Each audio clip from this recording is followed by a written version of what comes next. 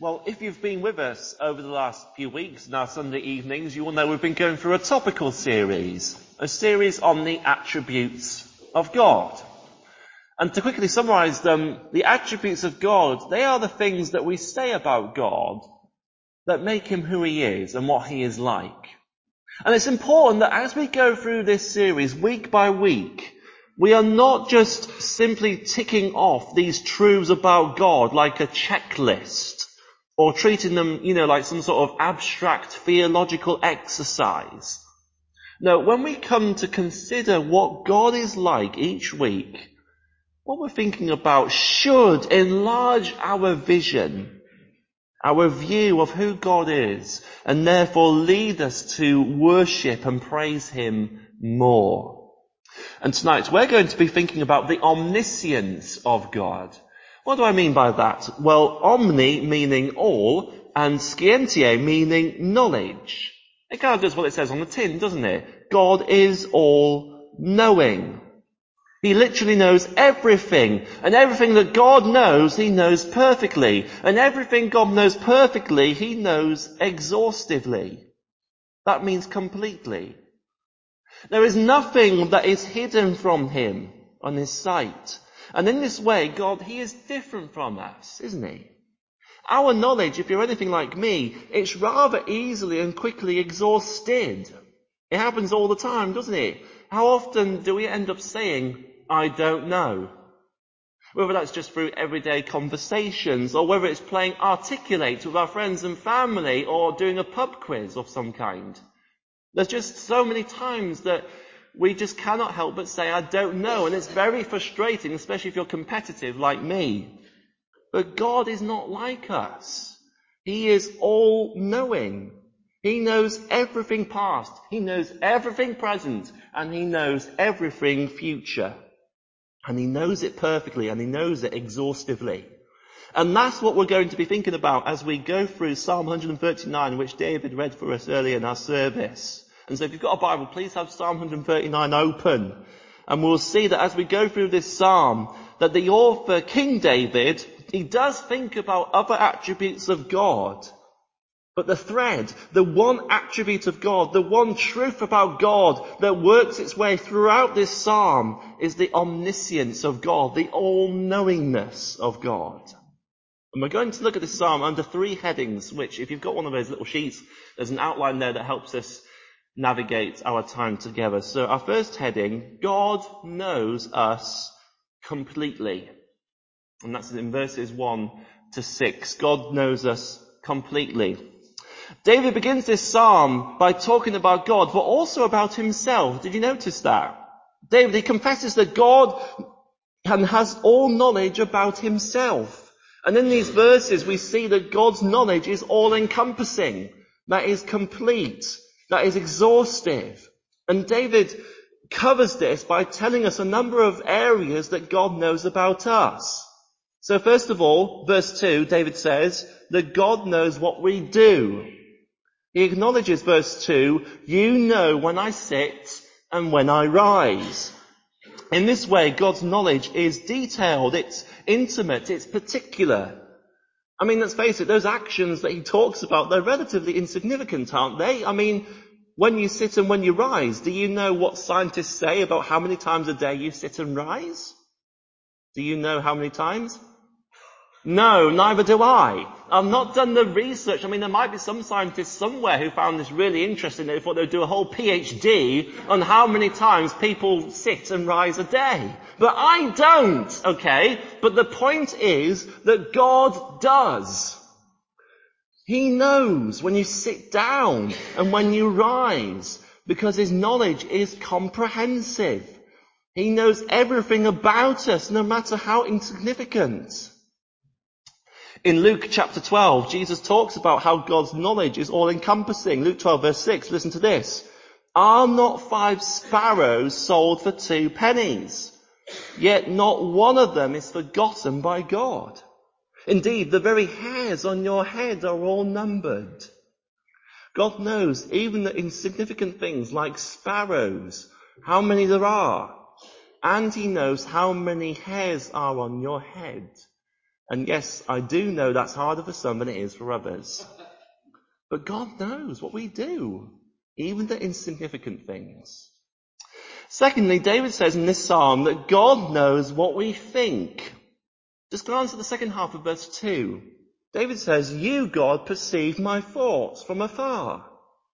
God knows everything that goes on in our minds, our thoughts. He knows our good thoughts when we are trusting in God, when we are preferring other people to ourselves, when we choose to think good of others rather than take offence, when we choose to overlook a wrong made against us instead of plotting revenge.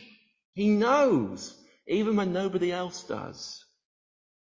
And yet he also knows our anxious thoughts. He knows our angry and prideful and lustful and doubtful thoughts. Nothing is hidden from him, even the things that no one else can see. And once again, Jesus gives us an example, doesn't he? In Mark chapter 2, there is an episode where Jesus heals a paralyzed man. But Jesus also says to this man, because of his faith and trust in Jesus to heal him, "Son, your sins are forgiven."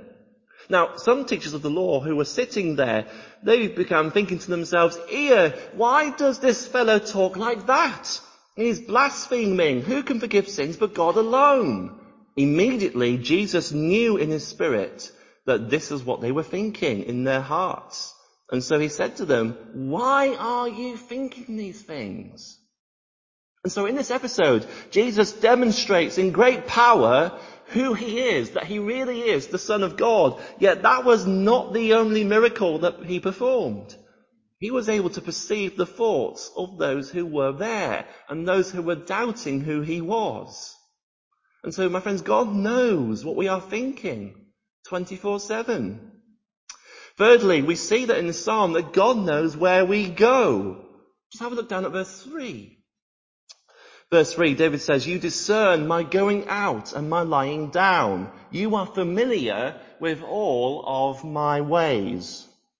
God knows how many steps that we take every day, and it's much more accurate than any Fitbit or smartwatch, alright? He knows, and he sees when we go out in public, how we are when we are around other people, what we are like at school or university or in the workplace. He knows. But he also sees what happens in private. When we are lying down, David says. When we are in our houses, in our lounges, in our bedrooms. God sees. He sees everything. He knows. Hebrews 4 verse 13 says, "Everything is uncovered and laid bare before the eyes of him to whom we must all give an account." And Proverbs 15 verse 3 says, "The eyes of the Lord are everywhere, keeping watch on the wicked and the good." He knows where we go, what we do when we are in public, and what we do when we are in private. Fourthly, God knows what we say. Did you notice that in the psalm? He knows everything, and he knows what we will say. He knows all of the words that we will ever speak. What we will text, what we will Instagram, what we will WhatsApp, what we will TikTok, what we will Snapchat. I think that's all of them. I think. But the point is, God knows. He sees.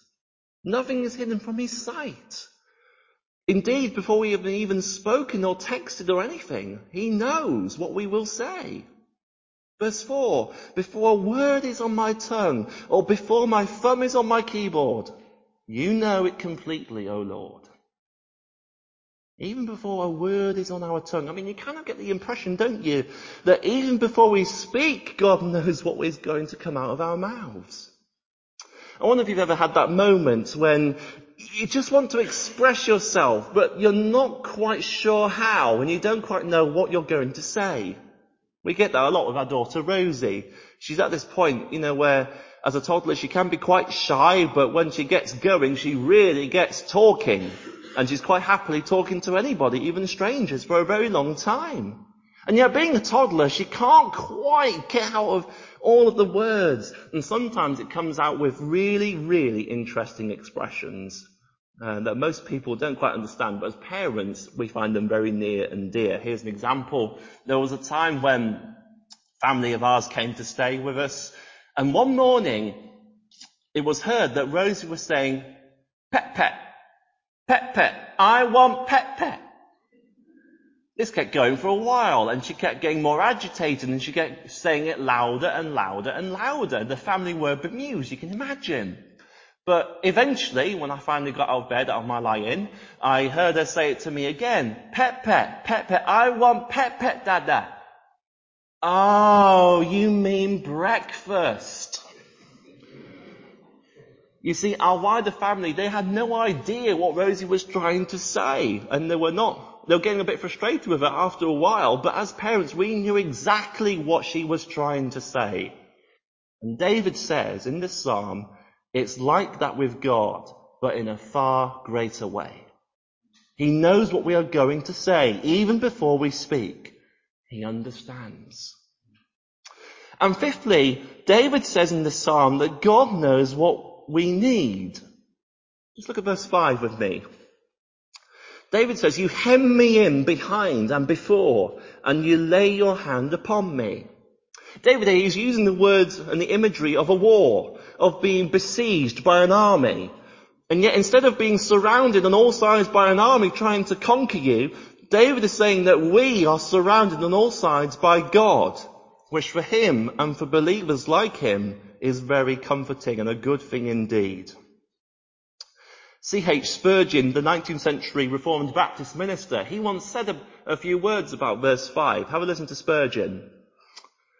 "As though we were caught in an ambush or besieged by an army which has wholly beleaguered the city, we are surrounded by the Lord.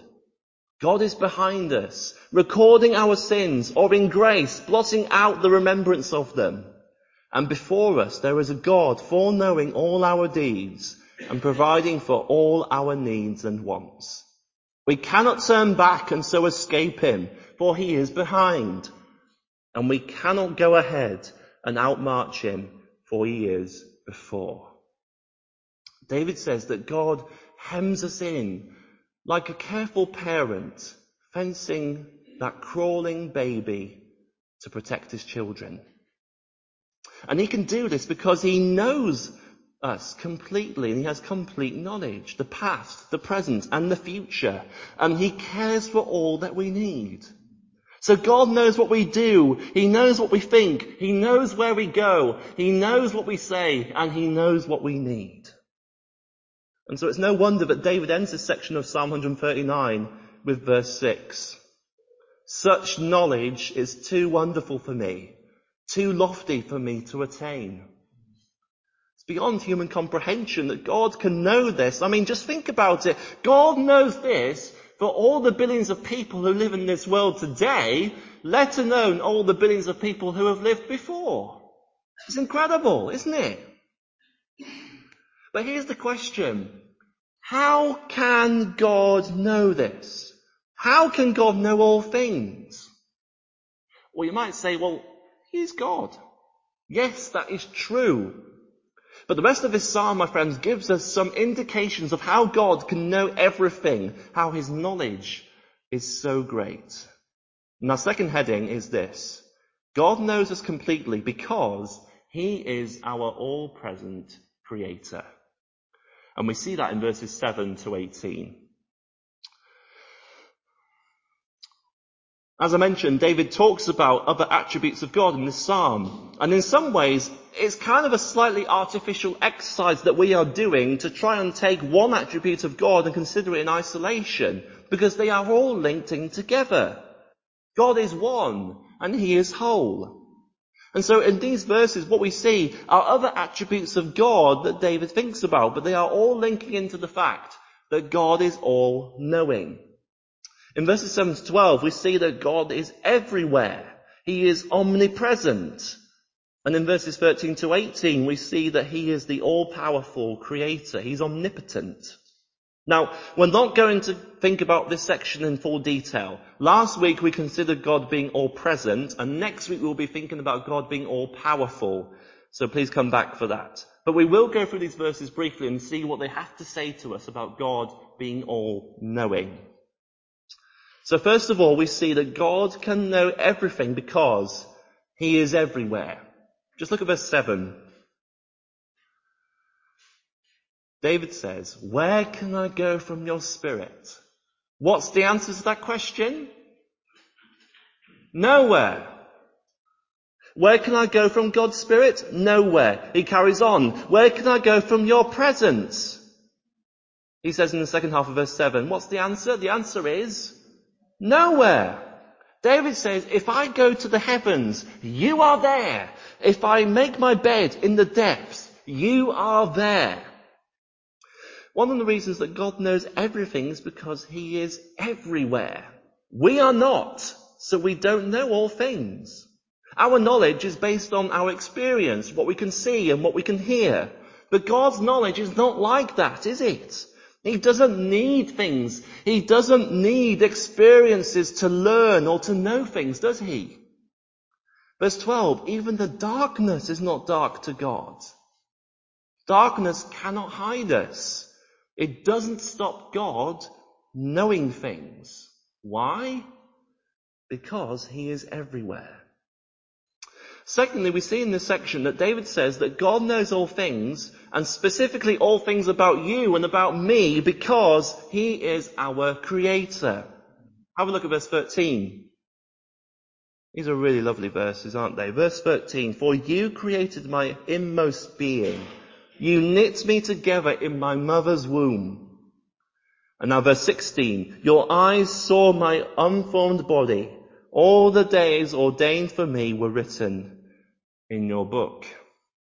Just as an aside, if you ever need a verse to show the immense worth of every single human being, especially the unborn, here is God's truth.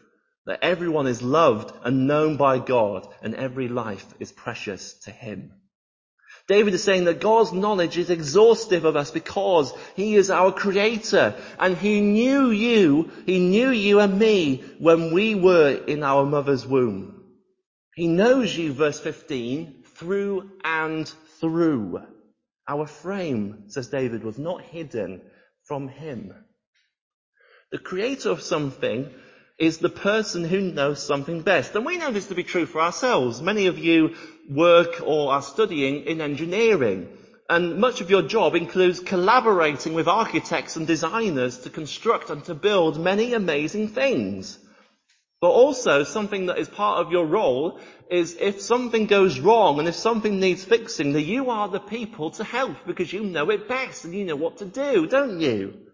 And David is saying this is true of God. He knows us the best because he made us and he formed us together when we were still days and weeks old. And because of this, because God is our creator, he is the one who knows you and I the best. He knows you completely. He knows all about every facet of you. Your physical features.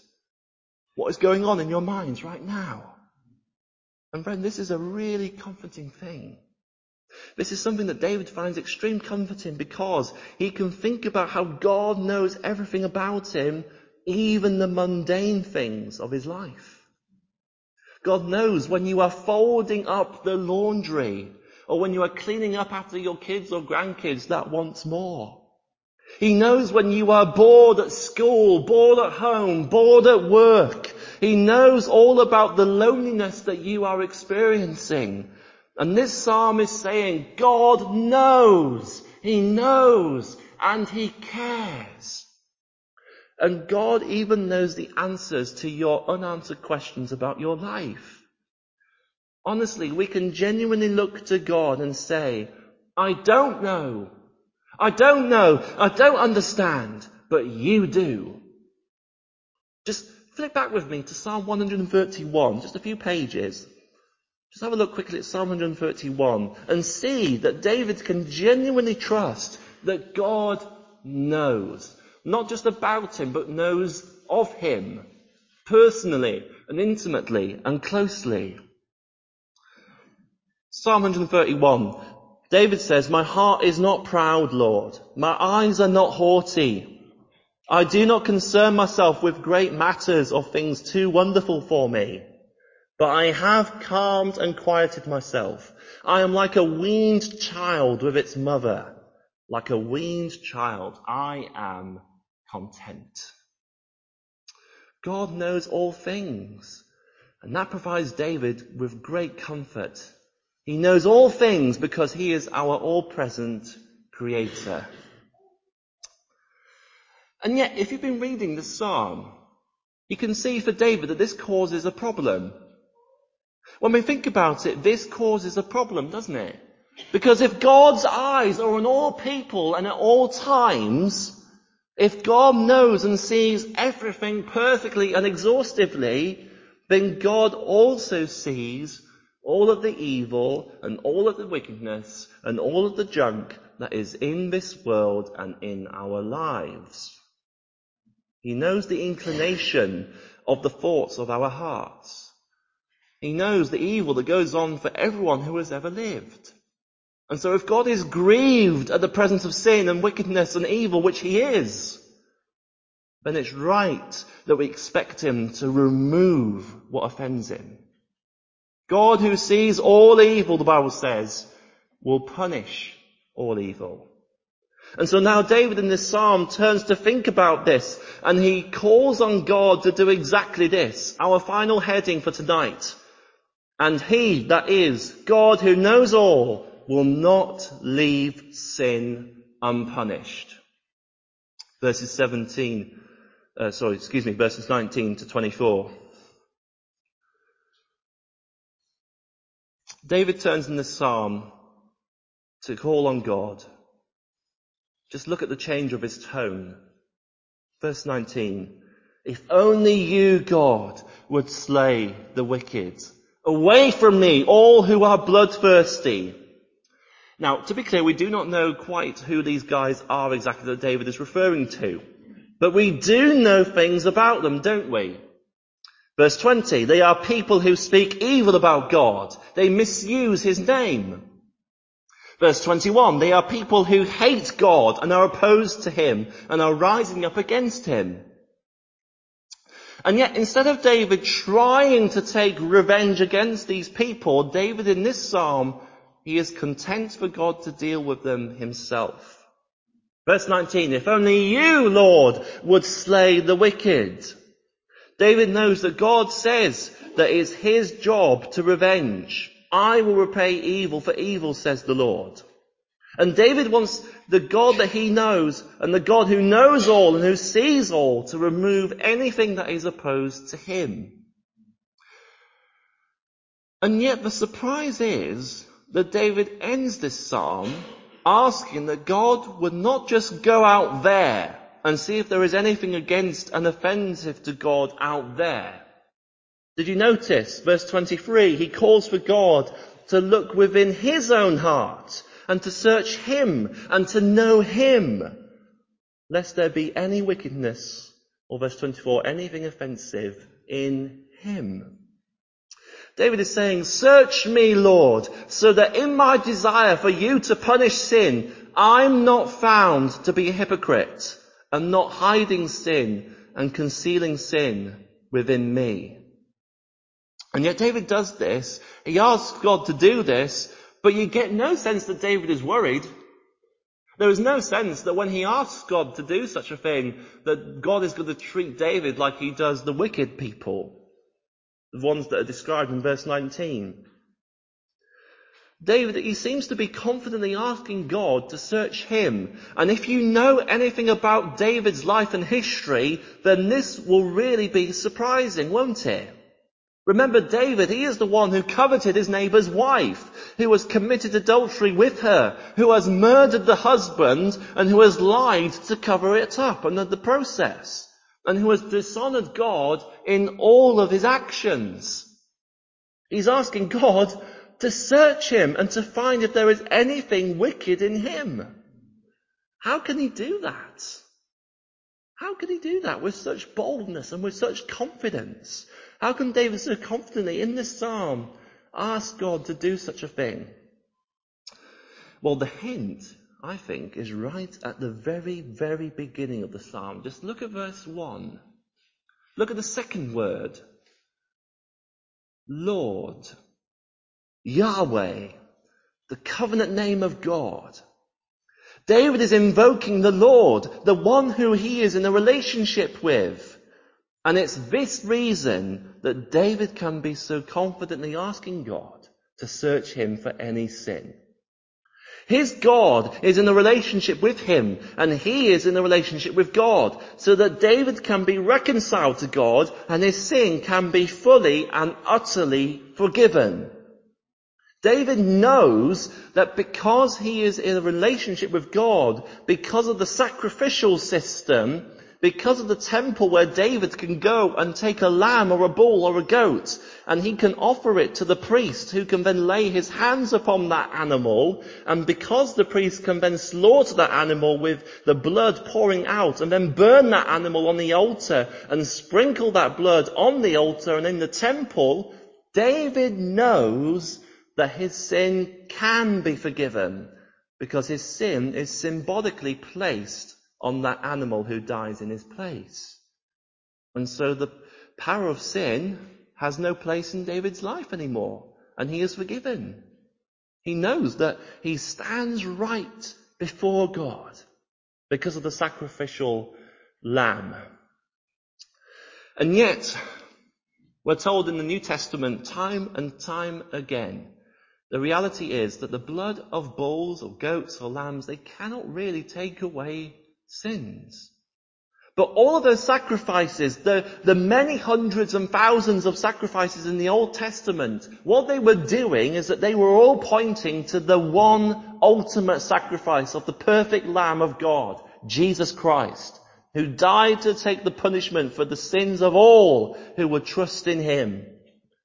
And the lesson for us tonight is this: that when you and I turn from our sin and when we trust in Jesus and his death on the cross for us, friends, our sin is forgiven.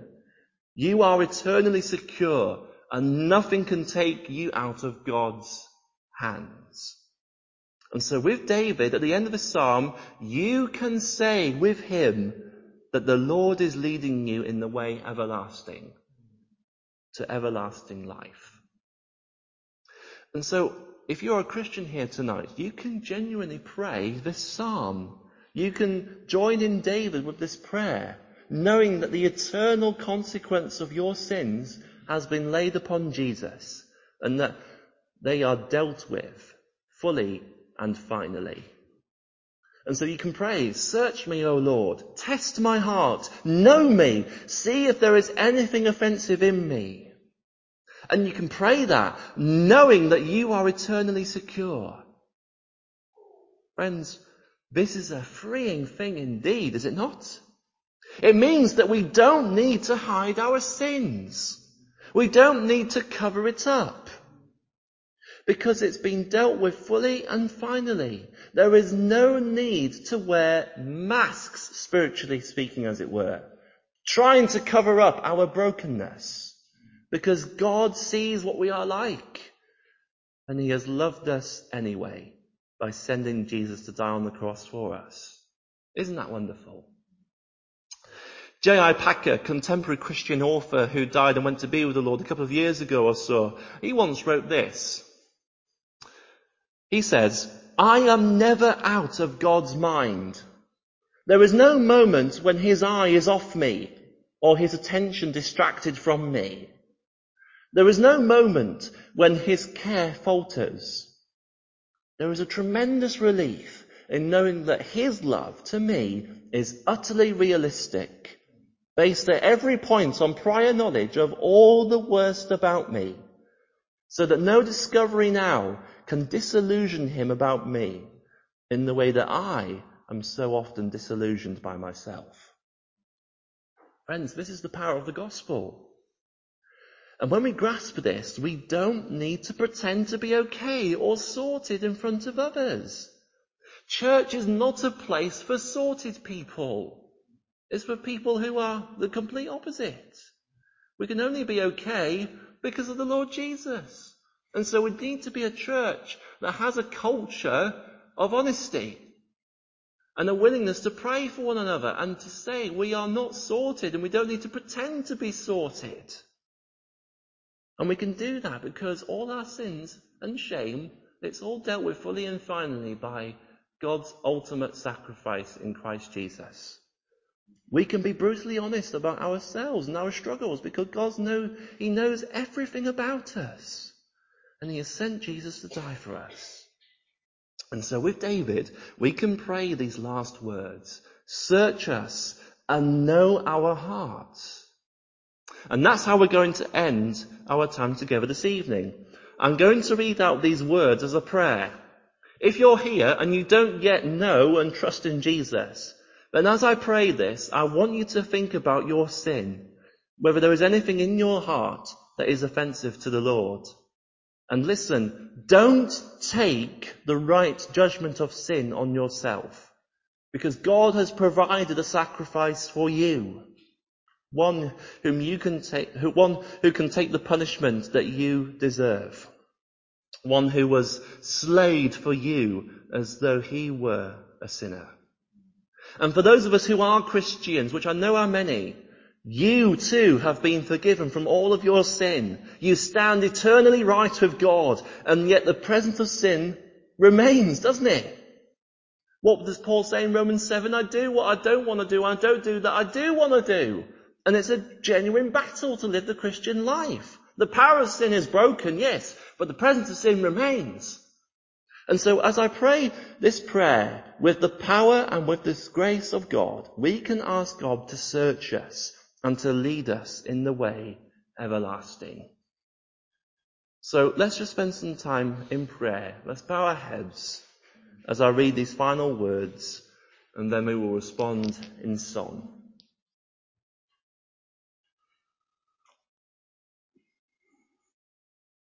Search me, God, and know my heart.